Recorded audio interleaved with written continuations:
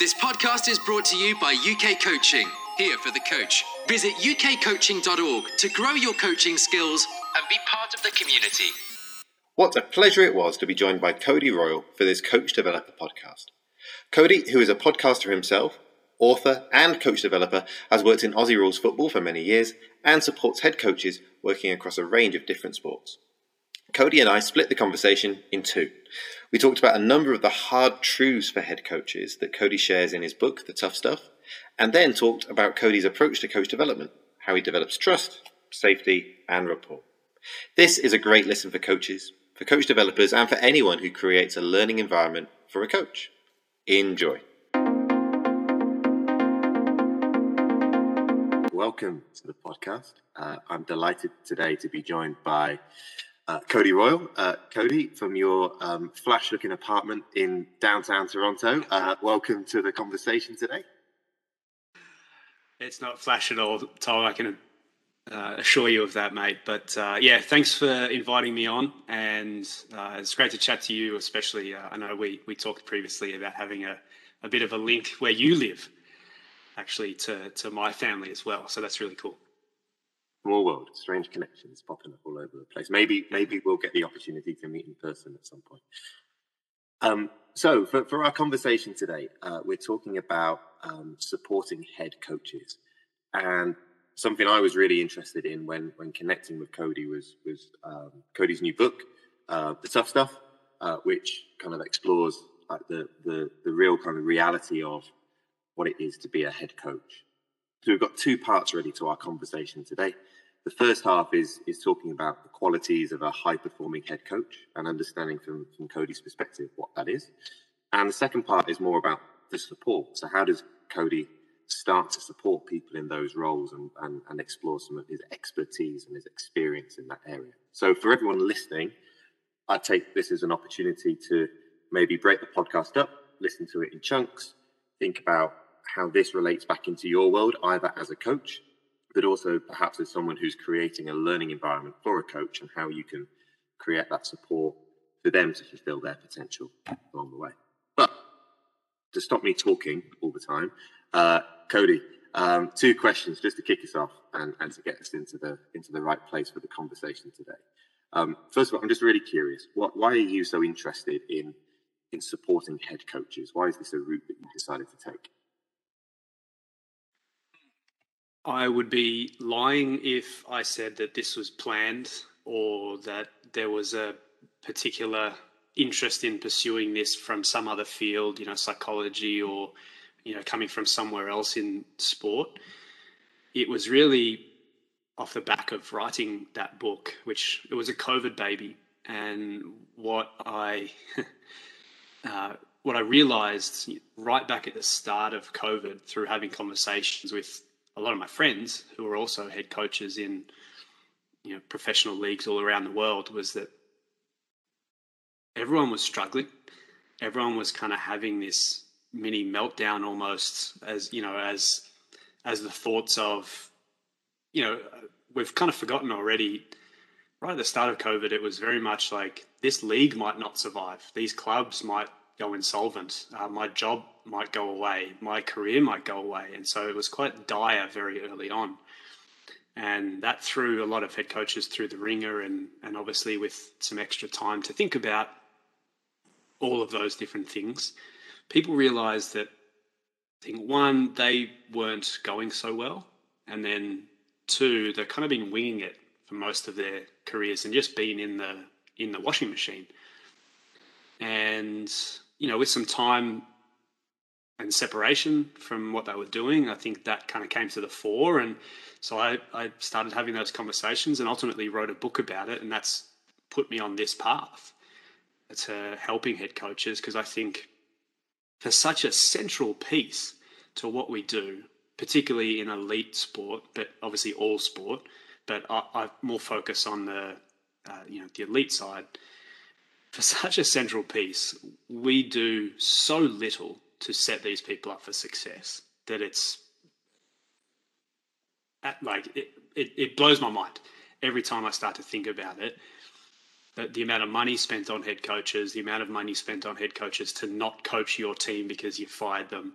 If you bundle all that, you start to think about those things and just say, but what if you just put that money towards actually setting this person up for success? I think we'd be in a much better place. So that was kind of my journey, but it wasn't planned. It came off the back of a book, and just started to become, coaches started to reach out to me and say, can you work with me? Nice. And look, I'm sure we'll get into lots of that and kind of the way that you've approached that support a bit later on in our conversation. And look, just to get a feel for your expertise and your experience and the journey you've been on over your journey as a coach.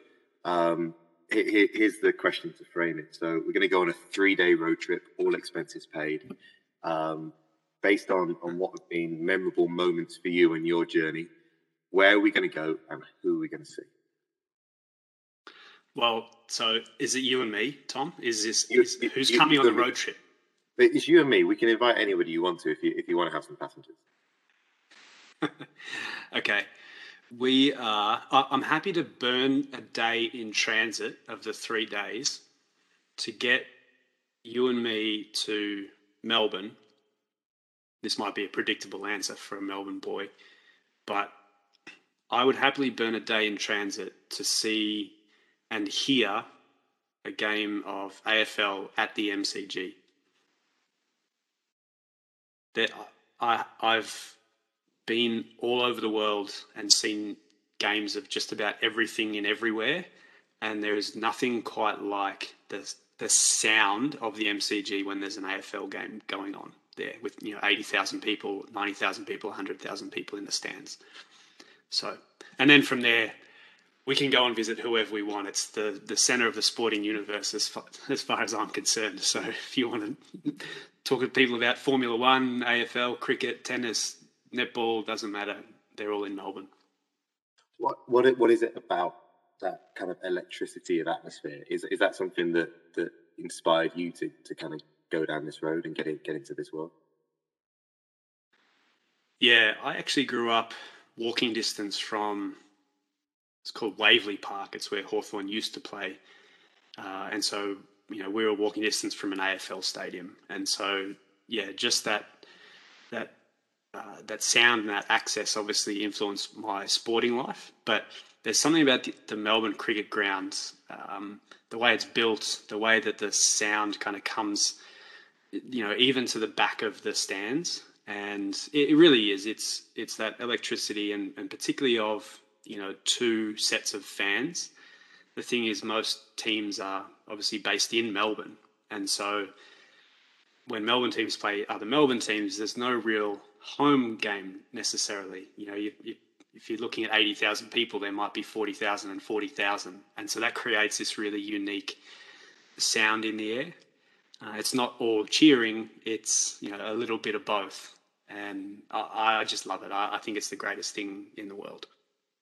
Yeah. Do you know, I'm on the same page as you, just in terms of from a football perspective and stepping into big stadiums with just that atmosphere that makes all the hairs on the back of your neck stand up. I was fortunate enough to be at the football game on Sunday, so the European Cup final between England and Italy, and I kind of was sat right at the front, so you got the intensity of the sound from the crowd. I've just thought of a really nice segue into the first part of our conversation. Actually, I'm quite happy to be deliberate about this. That I can imagine just being touching distance away from some of the players. That the pressure that builds, and there must be a balance in all that between pressure and energy that it must give people. How does that feel for coaches in that kind of environment? And what have you experienced around kind of coaches in high performance who are trying to almost balance the energy of the crowd, the sense of occasion, and doing their job really well? Yeah, I think a lot have a performance mindset that they can't hear, or I won't say feel, but they can't hear the crowd for the most part, even standing on the sidelines. But, it's funny, isn't it? Because the attention has kind of gone towards more, let's call them almost crowd-involved coaches, like your Jurgen Klopp, kind of turning around to the crowd and putting his hands up, say, "Come on, like, get behind us." And that's kind of become a thing again more recently, where we went through this period of just hyper-focused coaches. They're very cold and, stone-faced and just focused on the game. And now it's kind of gone back a little bit towards we're all in this together. The players can get the fans can get the players through this rough patch in the game, or can get them some extra petrol tickets towards the end of the game to just get over this hump. And that the coach facilitating that has kind of become this little, side story in sport again, which is magnificent. But yeah, like a lot that I talk to or work with, they are almost like players. When you ask them about games, they can remember what they did, but what was going on in the crowd or that doesn't really come into their conscience. It's kind of there in the subconscious. Yeah, I can see that. It must be a benefit to be able to just not hear that and make it white noise and play your game, I suppose. You can't hear anything unless your mum calls out. That's the golden rule, I think. Even amongst 100,000 people in the stadium, if your mum is saying something, you can hear that. I have to choose carefully who coaches and players give their family tickets to in that case. Yeah, exactly. So look, as I said, Cody, there's a few things that'd be brilliant just to touch on and explore in the conversation. And I think there's loads of different avenues we could go down. First of all, I guess I'm thinking about high performance as a head coach. And this I guess is context specific. It might feel different in different sports. It might feel different depending on the pressure that the coach is under or the stage they're at in this season.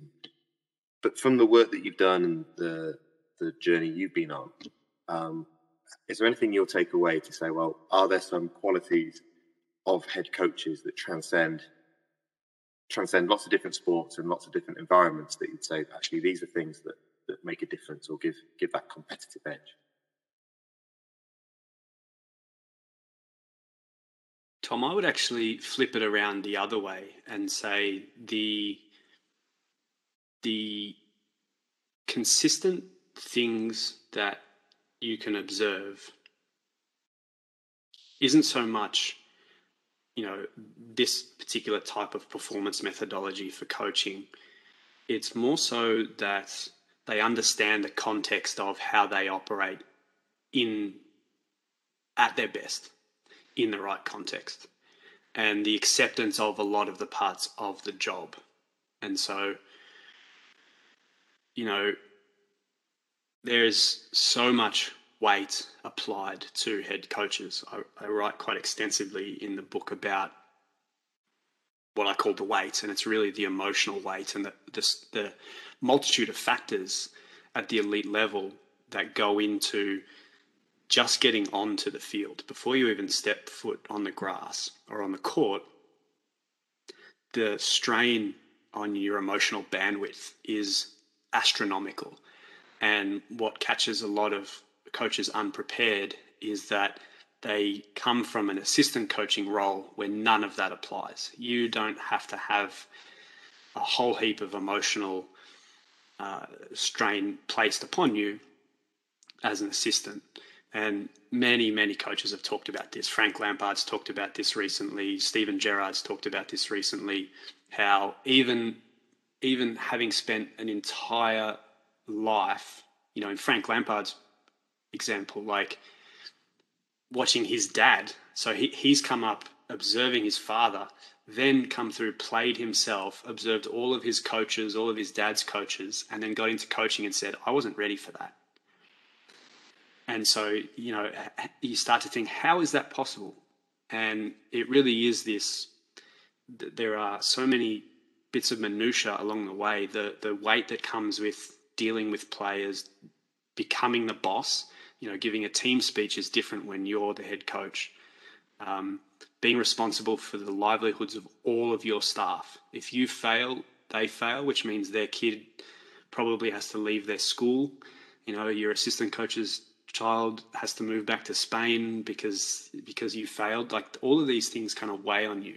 And so the reason I'm kind of going down this path is I think from a consistency perspective, what I've witnessed is that the coaches that have factored in all of these things, they understand how they operate at their optimum, their amount of sleep, how they can set their staff up to make sure that they can get closer to actually coaching rather than being pulled away from coaching and having to deal with all the other things that have an identity away from their sport, and take jobs fully accepting that they are probably going to be difficult and they want to still opt in anyway. When you consider that and you're aware of all of that and you still want to progress and go forward anyway, I think you're better equipped immediately to be able to deal with it. I think it's when coaches are either lied to or they're lying to themselves, or they don't have the opportunity to set themselves up for success, or they're not even aware what success looks like for a coach. That's when they struggle. And that's the majority of coaches right now, I would say. That's a really interesting point. That you mentioned about Frank Lampard and that he said that from all those experiences, he still didn't feel ready when he first had that opportunity. So what is it that coaches need to be able to feel ready? Is it about the X's and the O's and the tactical stuff, or is it far bigger than that for them to be equipped? And I appreciate, again, that might be quite different for different people, but where along the way is there something to say, well, actually, if coaches start doing X, Y, and Z, they're probably going to be in a better position to be more effective? I don't think it's the X's and O's at all. I think we spend far too much time on that in all sport, really. And you can see that just with a quick search on Amazon, right? Like all of the top books on coaching are essentially some variation of here's Pep Guardiola's training plans. And that gets you only so far as a head coach. But we spend an inordinate amount of time on that. Where I think coach development needs to go is to address the other side. So we talk about being player-centric in our training. We need to be coach-centric in our education. Who is this person? How do we help facilitate their growth as a person? And so that means everything from fear and identity and, an acceptance that this is actually a psychological discipline is what we do. Coaching is a psychological discipline, always has been. Mental skills being a new thing is rubbish. Coaching has always been mental skills. So we need to retrain ourselves as coaches on our own mental skills. And I mean, I don't think there's anything you can do to actually prepare, particularly assistant coaches, for the weight of the emotional toll of head coaching.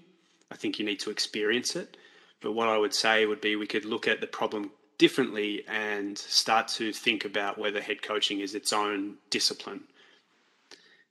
And so rather than you going up a pathway through assistant coaching to get to head coaching after doing your 20-year apprenticeship and then getting the keys to a Premier League team, what about if we started to reward people who were head coaching at any level, because it is closer to head coaching at all levels?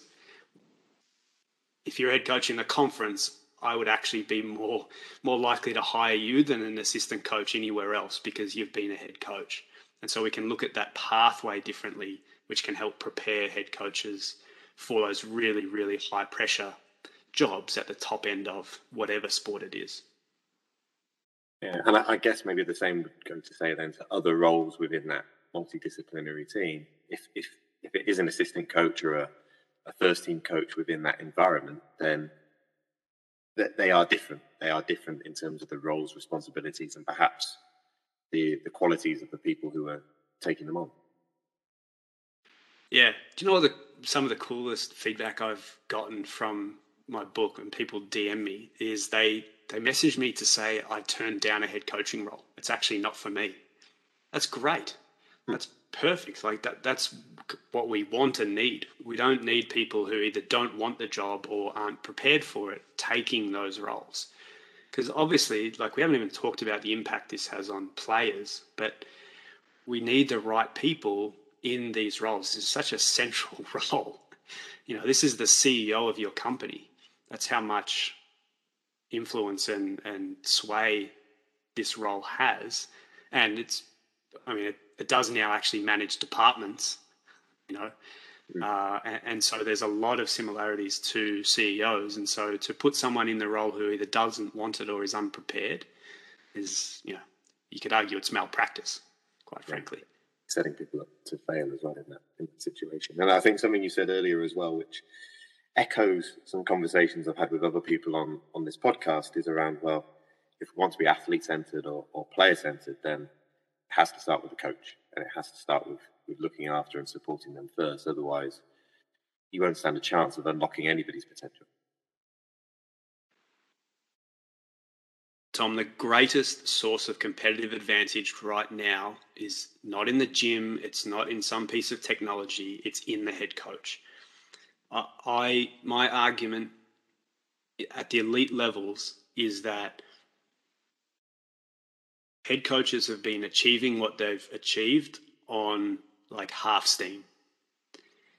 There is so much left in the tank if we can clear away a lot of this other stuff that they need to deal with. And granted, that's not simple, but if we can get to the coach, because to your point, they are so central to how coaching is done, whether it's via the assistant coaches or whether it's direct from coach to player. I think clearing space to allow coaches to perform at their optimum, head coaches to perform at their optimum, is the greatest source of competitive advantage right now. We're looking at 0.01% increase in squats in the gym and all these different things to try to get ahead.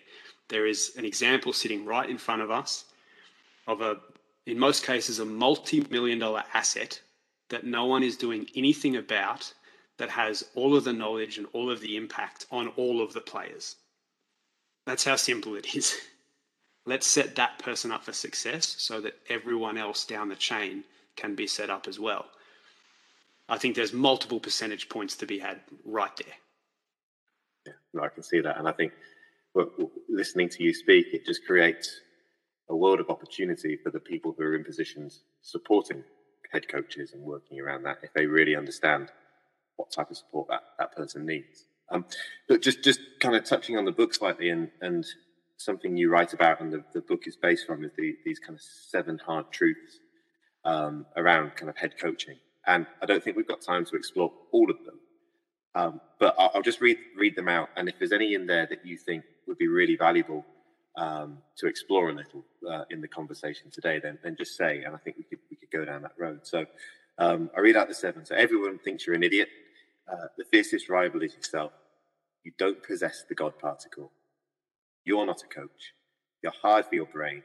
Every word counts, and tactics don't really matter. So some quite punchy statements in there. Are there any that stand out for you, or when you were writing this, you felt actually this one really means a lot to a lot of people? Yeah, I mean, you're right. There is maybe some clickbaity headlines there. I think the most interesting ones for, when I've asked other coaches when they've messaged me, have been, you're hired for your brain, which is really about, it's a little bit of a knock-on of what we've been talking about, but this acceptance that you are a knowledge worker. And so, if you look at kind of the classic economic definition of a knowledge worker, it was using divergent and convergent thinking to expand the resources available to an organization. And I make the argument that we're actually high performance knowledge workers. And what that means is that we actually need to interrupt and retrain our brain, because our decision making takes place in real time in high pressure situations and in front of the 80,000 people that we just talked about. And so this is different from the classic definition of a knowledge worker, because when you're a marketer or an accountant, your work happens behind closed doors. There's no real-time thinking really being done. Whereas what we do is we need to prepare for this 2 hours so that we get our timeouts right and our substitutions right, and make sure that we're communicating with our players in the most effective way.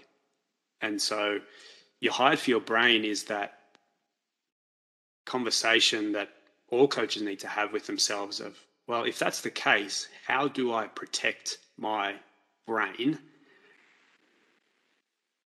for the right application? Often that is game time. So think about the North American sports. I'll just give a quick example. If you think about the North American sports, the duress that the players are put under is well known. You know, you can be in 3 different time zones in a week.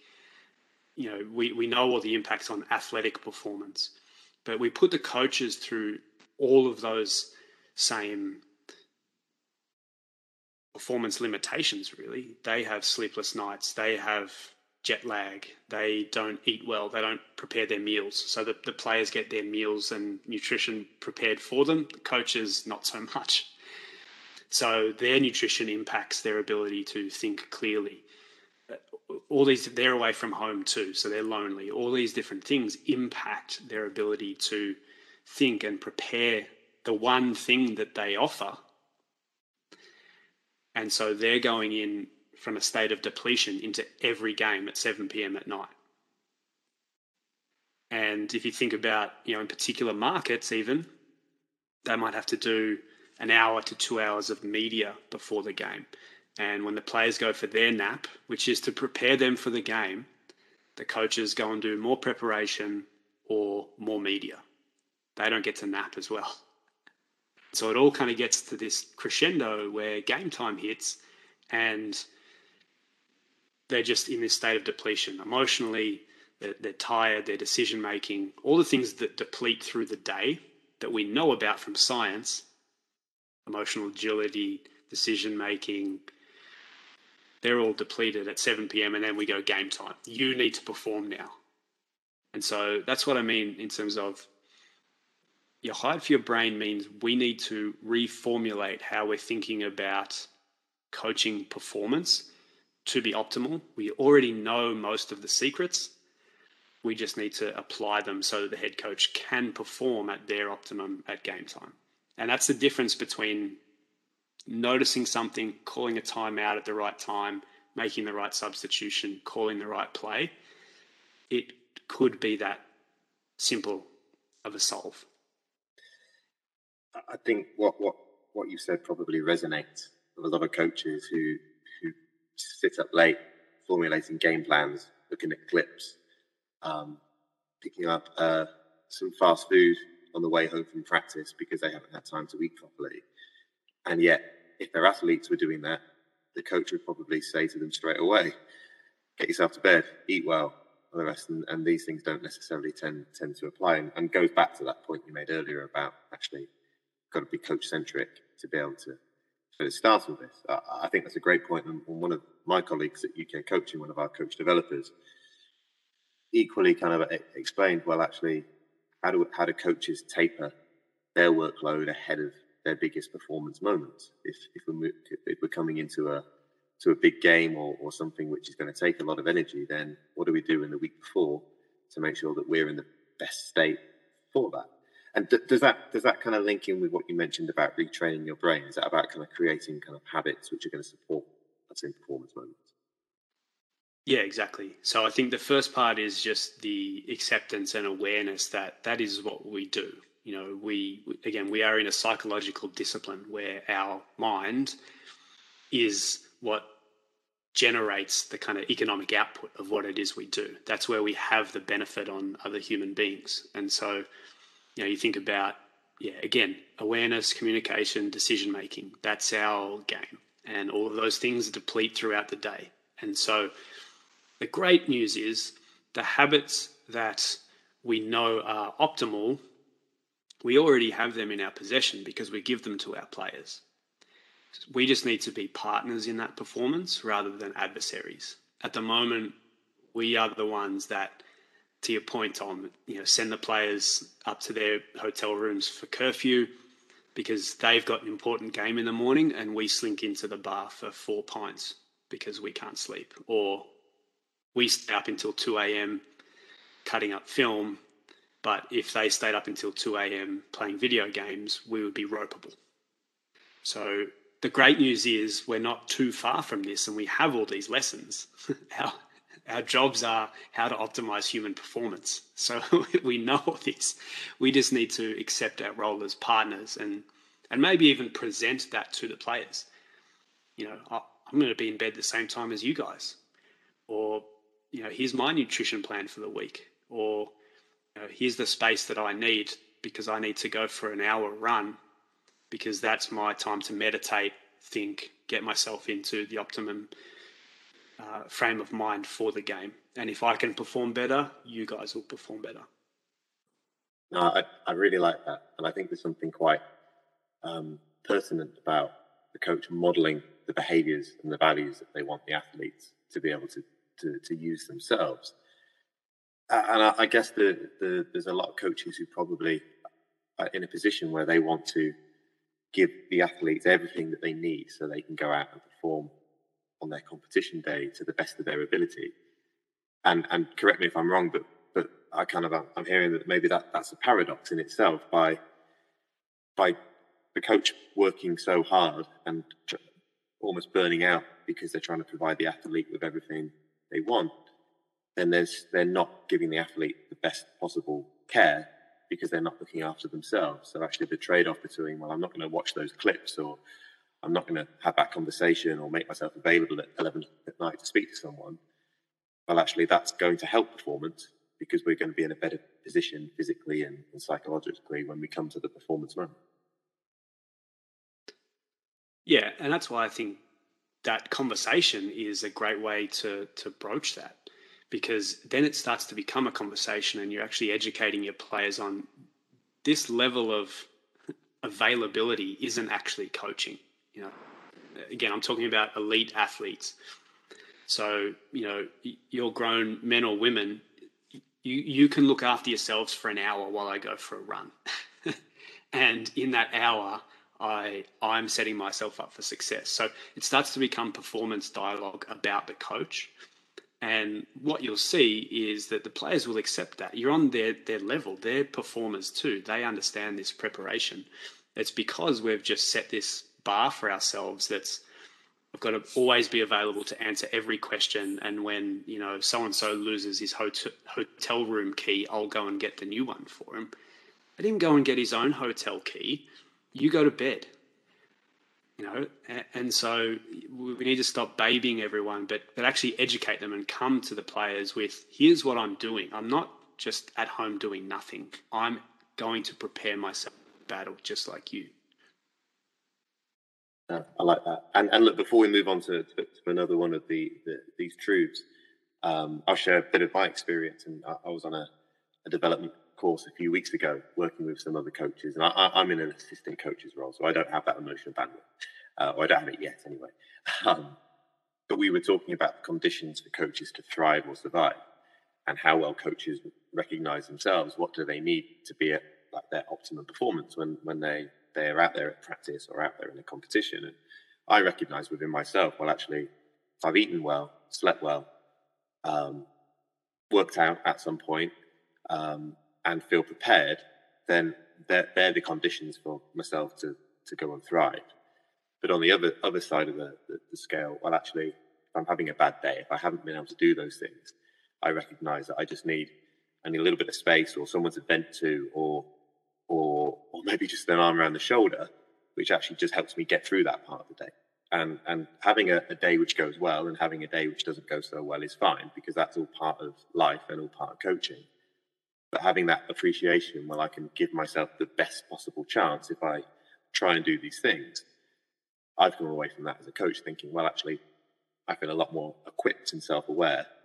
And if I'm better at that, then players will get the best out of me as well. Cody, go on. So out of our 7, your heart for your brain, we've touched on. Is there anything else within those 7 that you think would be really interesting for our listeners to understand a bit more about? Well, let's keep going. So the one that most people post about or message me about is the last one, which is tactics don't really matter. And again, it kind of grabs you, but obviously tactics matter. And they matter quite a bit, but I think we've over-indexed.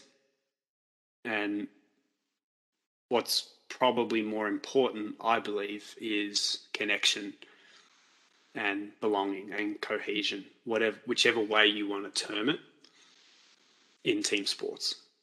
And so that's really what the chapter is about. It's not about tactics at all. But this, insistence that preparation can only be done if it's about tactics is incorrect. And in fact, I would probably, I'm not a big frameworks or models man, but if I were building out a framework or a model, it would be that belonging actually sits at the base and the tactics are on top of those. And so you can become more tactically robust if you have a connected team. So if the team understand each other, if they've spent time together, they care about each other, truly understand, and you truly care about them, and there's buy-in, I think you can be remarkably flexible in what your tactics are, and the understanding will maintain over time if you can do that. And so that's really what it's about is, look, do all your tactical stuff, but I think there's maybe a bit of a shortcut or a bridge to where you're trying to go tactically by spending some time connecting your players, connecting your group. And I mean, we can probably direct this conversation towards England, where how many times did they change traditional formation in the final? I think they had 4 at the back, 5 at the back, and 3 at the back, probably at various times throughout the 120 minutes. So, then you go and look at the way that these players interact amongst themselves, and it starts to become really intriguing. Sure, they're all Premier League players. They're all international players at a Premier League club. They play in Champions League finals, all that kind of stuff. But the way that the tactics work is because all of those players are cohesive because they haven't had a lot of training time.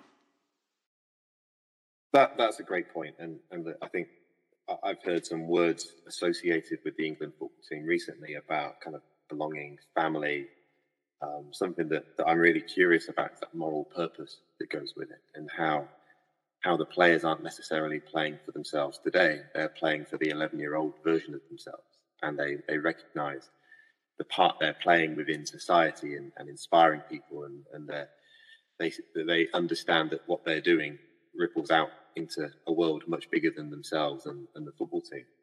And I'm sure this is the question, right? This is the question that I'm sure everybody will ask, and I'm sure that I know there's no silver bullet to it. So I'm not going to ask you the question how I was going to about 3 minutes ago. But in terms of establishing this culture, so to speak, which I suppose is the word that might be used an awful lot to associate with this kind of belonging and this connection, I'm not going to ask you, what do you do? Because that's going to be different for different people. But where do you start?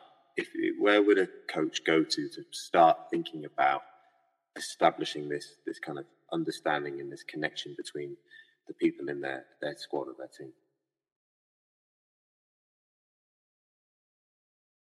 Yeah, well, there's some really great examples out there of professional environments that have given us clues as to where to start. And, the immediate one that I go to is the San Antonio Spurs, and it was just a meeting, and it would happen, every 2 or 3 weeks, and someone would get up and present about something that was important to them.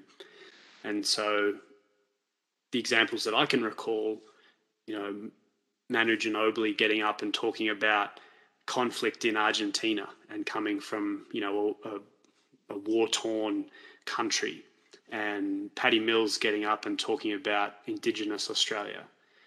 And, I think someone else gave a presentation on tattoos or something like that. And so, you can just, again, this is what I mean. We spend this inordinate amount of time on tactics and moving X's and O's around the board and moving whiteboard markers, and an hour spent listening to Paddy Mills talk about the history of Indigenous Australia and all their trials and tribulations is probably considerably more valuable to the overall cohesion of the group than whether someone understands where you want your right back to go. And so you don't need to start by trying to reinvent the wheel and trying to get to the end of culture and winning, winning culture within an hour. There's little opportunities throughout the day that you're already having meetings. Why not repurpose one meeting and ask? I would say the coach should start. Coach should always go first. If you're the leader, you show the level that you want. Here's something that's important to me. And then, start to layer them in throughout the season even. Give everyone an opportunity to do 30-minute presentation on something that's important to them. It can be anything. That's going to get you closer to where I think an optimum level of teamwork is than spending that 30 minutes on tactics or something else. All I hear is like long term. Like this isn't something that comes overnight or is imposed on a lot of people. It sounds like this is an environment that just fosters trust and connection and that kind of building of relationships, which doesn't come immediately. And I suppose actually over the course of the season, if a head coach can be consistent with this is the way we do stuff around here, regardless of us winning well or results not going our way, then that must lead to players buying in more to this is our approach, this is our team, our family. Yeah, and that can be a theme. We immediately go, when we talk about theming, it goes to, the Crusaders' work and the All Blacks and all these different types of things and these big grand themes about, Roman emperors and all that kind of thing. It doesn't even need to be that. The theme that I used consistently through our environment at AFL Canada was last 2 minutes of the grand final on the MCG. And that was kind of our, does it make the boat go faster? And so everything was about, you need to, and we would kind of meditate on this, you need to put yourself in a visual of you're playing on the home of Aussie Rules football in front of 20, 30, 40,000 people, the crowd noise, you can't hear each other, your lungs are about to explode. We're playing New Zealand or Papua New Guinea or South Africa or someone, and you're in the back pocket. Like, what do? You can, and this is where kind of the idea of tactics don't really matter, is because anyone who's been in a championship game at any level knows that the last 2 minutes or the last 5 minutes of any championship decider, there are no tactics. It is a mad scramble. If scores are level, we are scrambling. Everyone's scrambling. It's little grubber kicks along the ground, booting the centre backs are just clearing their lines, get it out of there, And so when you start to frame that, what do we need for those last 2 minutes to get us over the line? That can be your theme. And that starts to become, well, we need to connect with each other. Because if you don't care and connect, then you're not running hard for your teammates in the last 2 minutes because your lungs are hurting, their lungs are hurting, and everyone's in self-preservation mode. How do we get them out of that self-preservation and into a state of connection and belonging? I need to run myself into the ground for these 2 minutes so that we can achieve this together.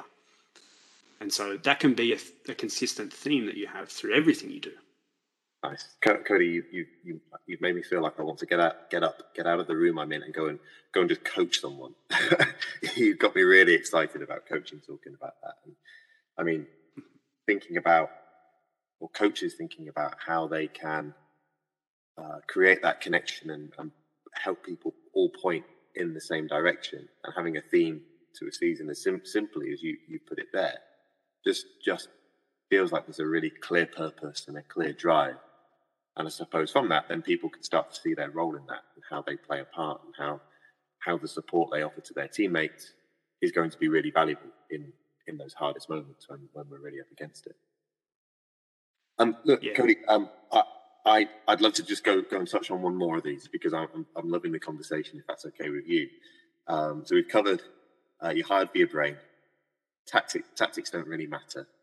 Is there a third and final one for today that you think would be valuable for people for us to focus a bit of time on? Yeah, let's do a U-turn and we'll go back to the second one. Your fiercest rival is yourself. And this is really about the emotional side of coaching. And so this is the nuts and bolts of what the book is about. I set out to write the most realistic portrayal of head coaching possible. And it's been really cool because I've received a lot of messages saying something to that effect, that, it's not kind of written at coaches, go and do this, or you should be doing this. It's very much like, here's what we all go through. And just so you know, you're not alone in feeling this, or you're not the only one struggling with the emotional side. And the reason I think this is really important is we do a really great job of the physiological side of everything in sport.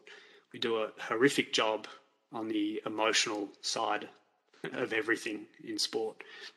And it's probably a larger societal issue, but we're at a point now where we're asking, coaches who are from a generation where it was, don't talk about your feelings, don't recognize your feelings, probably just either shut up or go to the pub and have 6 pints and never mention it, to, are now having to coach athletes who are brought up in a society that's encouraging them to recognize and talk about their feelings and emotions. And so there's a real disconnect there. You can see it immediately.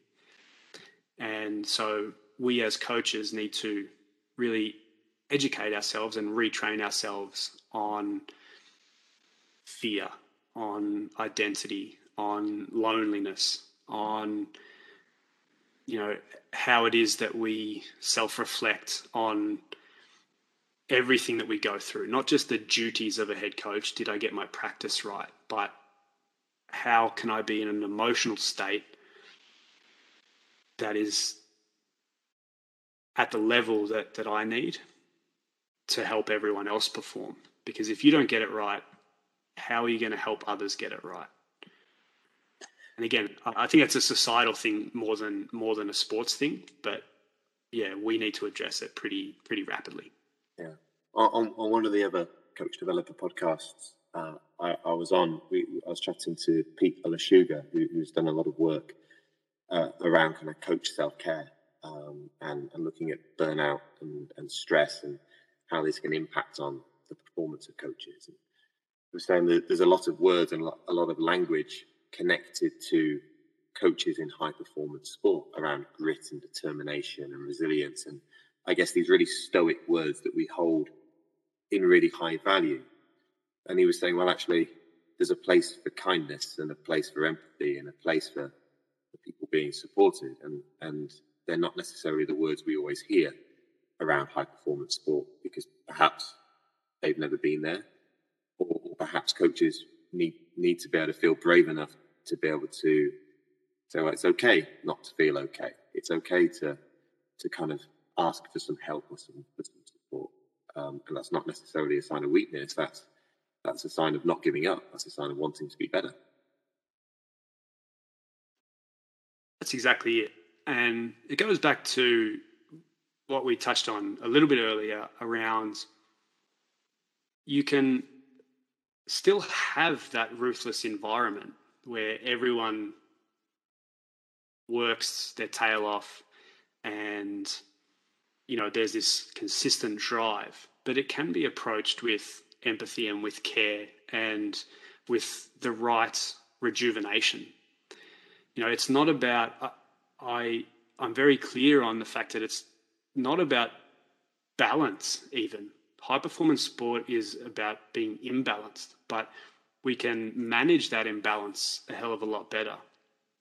What we do currently is we live in imbalance and then just half-ass our rejuvenation.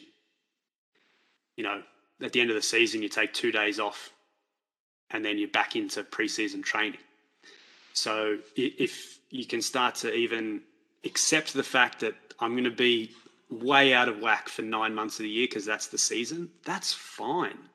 But you've got those other 3 months, attack that with the same gusto that you do and make sure that you're healing and rejuvenating so that you can attack the next 9 months. And so I think that's where people kind of get a little bit mixed up in terms of their, you can't be like this to be a successful high performance coach because it means taking your foot off the gas. It doesn't mean that. It means accepting what the role is, accepting what it comes with and the hours and the strain and the stress, but still putting infrastructure in place around yourself so that you can perform and then recover adequately. Is there anyone out there who's doing this really well?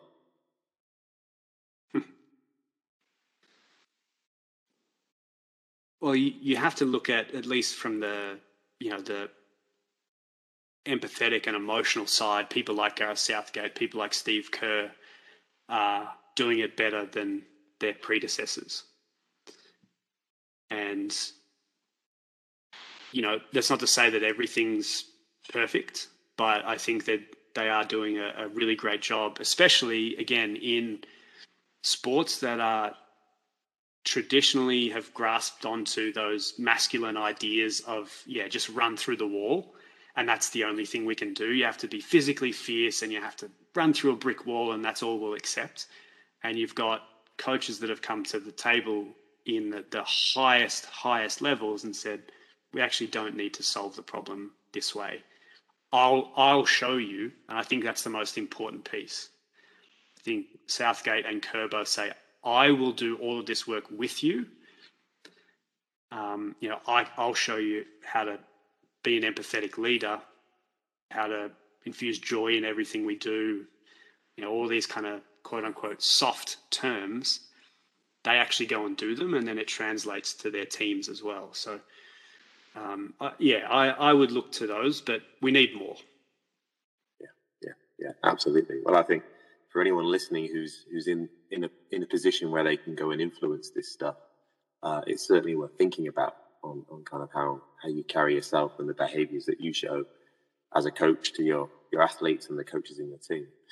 Look, Cody, I could go on for the next 2 hours just digging into these 7, but I'm really keen just to kind of look at this whole kind of world of support in a slightly different way. And I know with the work that you do, you're in a position where you are coach developing and supporting head coaches. And I guess what's your role in that? Because if you're working with different coaches who have got this high level of contextual expertise in the sports and the worlds that they're working in, how do you create a rapport and how do you establish a relationship where you can support them and help them kind of tackle some of the challenges they're facing in their own world? Yeah, well, I work with coaches in other invasion sports. And so I think there's a natural kind of brotherhood, I guess, of just the sports kind of tactically look very similar. Invasion games are all the same. They're space and time games. And so there's kind of a natural affinity there. And then the domain-specific knowledge doesn't matter because it's coaching, and specifically head coaching. And what happens is when you put two head coaches in a room together is they naturally understand each other. They know the nuances that we've been talking about here. They know the sleeplessness, the loneliness, they know that, the success of what you do can literally be a flip of a coin decision. And, whilst the rest of the world is kind of judging that decision, as we've seen for the last 6 weeks with England, that everyone knows better than the one person who's actually contextually knows what's going on, is other head coaches understand that dynamic. And so what I've experienced is I don't have any Aussie Rules head coaches that I work with, but when we get in a room together, there's just a natural affinity and almost like a family nature to what we're doing, because there's this understanding. There's no judgment, and someone kind of, I think from the coach's perspective, it kind of becomes someone understands me. For the next hour, there's going to be someone in the room that I can just talk to, and they're going to go, oh yeah, that was tough. I've been through something similar. And so that's why I think, this work that I've been doing, it tends to be given to, psychologists and other people, but I think head coaches are the best people to mentor other head coaches for that reason. No, I can see that. And I think there was something you said in there around kind of not making a judgment being kind of crucial. And I think that if for any coach developer or anyone who's out there who creates that learning environment for a coach, if we're quick to judge or stepping in trying to fix problems quite quickly as a coach developer, that is likely to perhaps break down in kind of that trust or maybe some of that safety that people feel. How do you kind of go about that? And is it something that just comes quite naturally with the way that you go and support people? But is it a conscious thing for you to be able to almost park your values and beliefs so you're able to help someone else make sense of what they're thinking and feeling? Yeah, definitely. And that's where I think that immediate connection comes from amongst head coaches, is that the person that you're talking to has been through similar dilemmas, challenges. And so that kind of breeds that trust. And then, even the language that we use or that I use, I get called a coach educator. I'm not a coach educator, I'm a coach. I coach my coaches in exactly the same way that I coach my players. We have conversations about how they want to be coached. We have conversations that are just me listening. We have conversations where I'm a sounding board and I give advice on setting up culture or dealing with a problem or communication or analyze speeches that they've given. And then we have conversations where I tear shreds off them and say, like, this is on you. Like, you're complaining, and this isn't you. It's not your values. It's not what you're trying to create. So I'm just a coach that's coaching. I'm not sticking to any framework. We really just go through what they're dealing with and try to remove those impediments to their performance. And how you do that is a sliding scale, just like it is with athletes. Sometimes they need a bit of a kick in the butt. Sometimes they just need an arm around them. This might sound like a really straightforward question. I'm sure it's not necessarily a straightforward answer. And I guess using that kind of comparison between a coach and perhaps they've got this toolbox of different strategies that they might use to be able to get the best out of the athletes in their care. And you just listed a few really great examples of being a sounding board, sharing some stuff, just listening, all these different approaches you've got. What's an indicator for you as a coach developer to say, well, the person I'm working with needs a bit more of this today? Is it simply just asking them kind of what they want from you, or are you, what cues are you looking out for?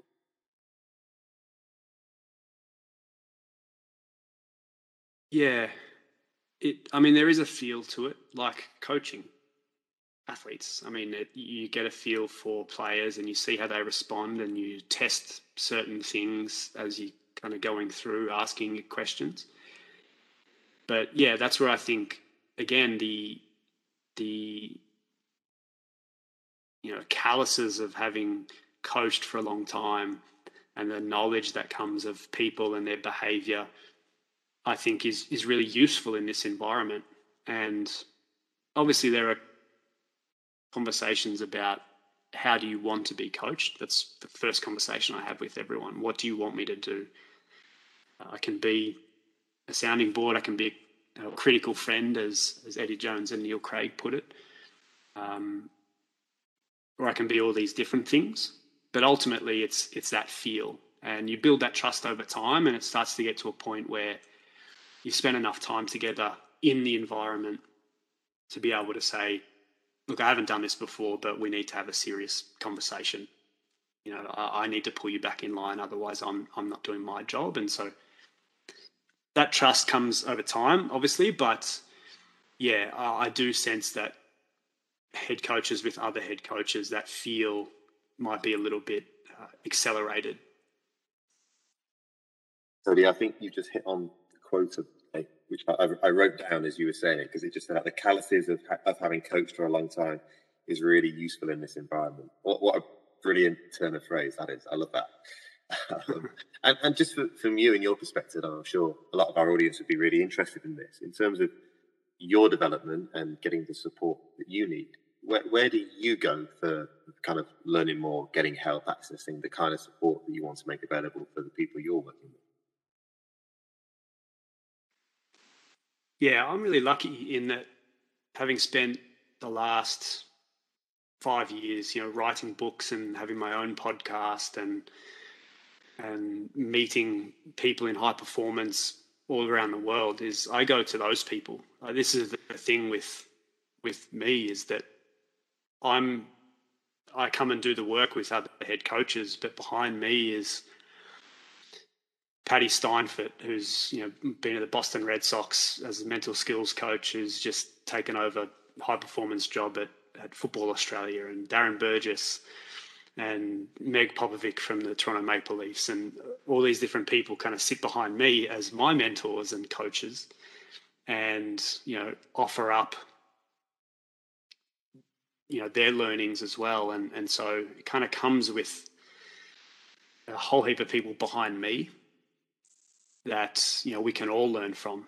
So yeah, that's really encouraging as well, because you do run into things from time to time that I haven't been through. I haven't sat in press conferences with the British media grilling me, so that I can go and find someone who's been through that and get some expertise there as well. So it's nice to have the feeling that you have an army of people behind you, so that you don't need to have all the answers offhand at the click of a finger.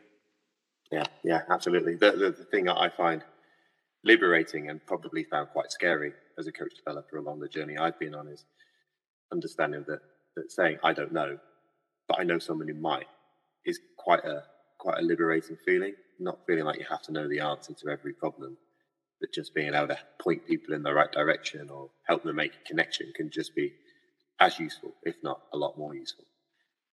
Cody, look, I feel like we could chat forever, and we could go down so many different avenues. Just a few quick fire questions on these. I don't feel like you have to give a long answer to the last couple of questions I'm going to ask you. So look, we're in a hotel. I'm just getting into the elevator, and I've just come in, stood next to you. We've got 30 seconds before we get to the floor that we're stepping out on, and I've realised, oh my God, it's Cody Royal. He's written some great books, and I just need to get something from him to help me. So, Cody, what can I do to be the best head coach out there?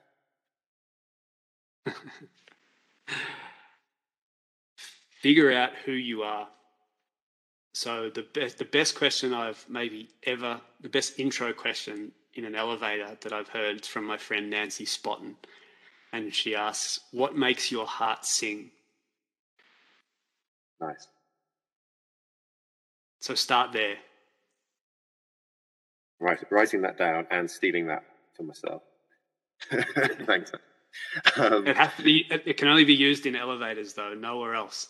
It's an elevator question. Yeah. Exclusive to that. Okay, cool.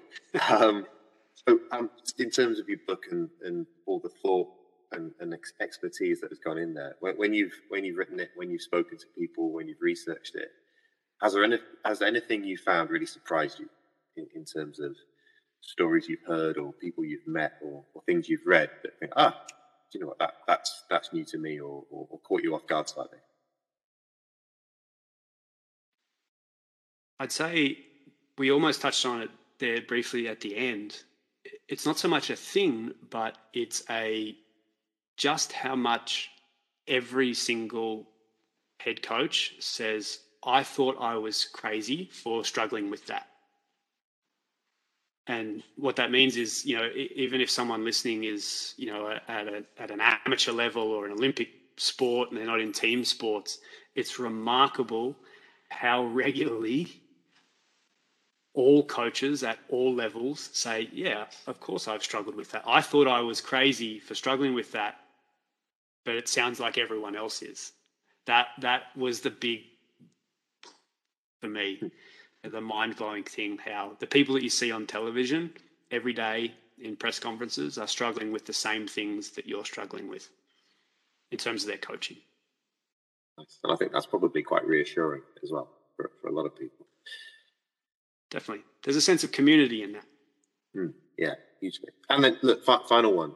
You mentioned a couple of names in the call, Steve Kerr, Gareth Southgate, in terms of people who are doing some of this stuff well. So if people want to go off and find out more and explore this a little further, is there any way you would signpost our listeners to kind of see some great examples or go and watch or listen or read some more kind of on this topic? Yeah, or some books that I've been recommending and some people that I recommend in general. Pippa Grange is obviously the kind of leader in fear and addressing fear, particularly in sporting environments. Not only is she just awesome, but I love that her background kind of came through the AFL. And so Fearless is her new book. Owen Eastwood, who is a friend of mine despite the fact he's a Kiwi. He's done great work on belonging, and his book is absolutely fantastic. And so there's a couple of books. And then, I would spend time actually going and listening to the Steve Kerrs and the Gareth Southgates. So go on YouTube and find either them delivering sessions or even just talking in press conferences and listen to the words that they use and the words that they repeat specifically, in different press conferences, in different environments, and just see how consistent they layer these different things into their coaching, because they're not one-offs. You'll hear the same words come up over and over and over again, and they're talking to their players. They're talking to their teams when they're in those environments, even press conferences. They're directing those messages to the team. So when you can start to kind of see how regularly they layer these factors in, it starts to really make sense why they've seen the success and built the teams they have. Nice, cool. Well, look, Cody, thank you so much for giving up the last hour or so. The time has just evaporated. It's been brilliant to talk to you and just kind of get a snapshot of the world that you work in and the work that you do. So, huge thank you. And I'm sure that our listenership of coaches and people working in coach development have taken away loads of things from this conversation that they might want to reflect on and go and apply in their practice. So, Cody, thank you again. Thanks for having me on. Join us at ukcoaching.org. Whatever you're doing to help people be active and improve, we can help you deliver great coaching experiences at a time to suit you.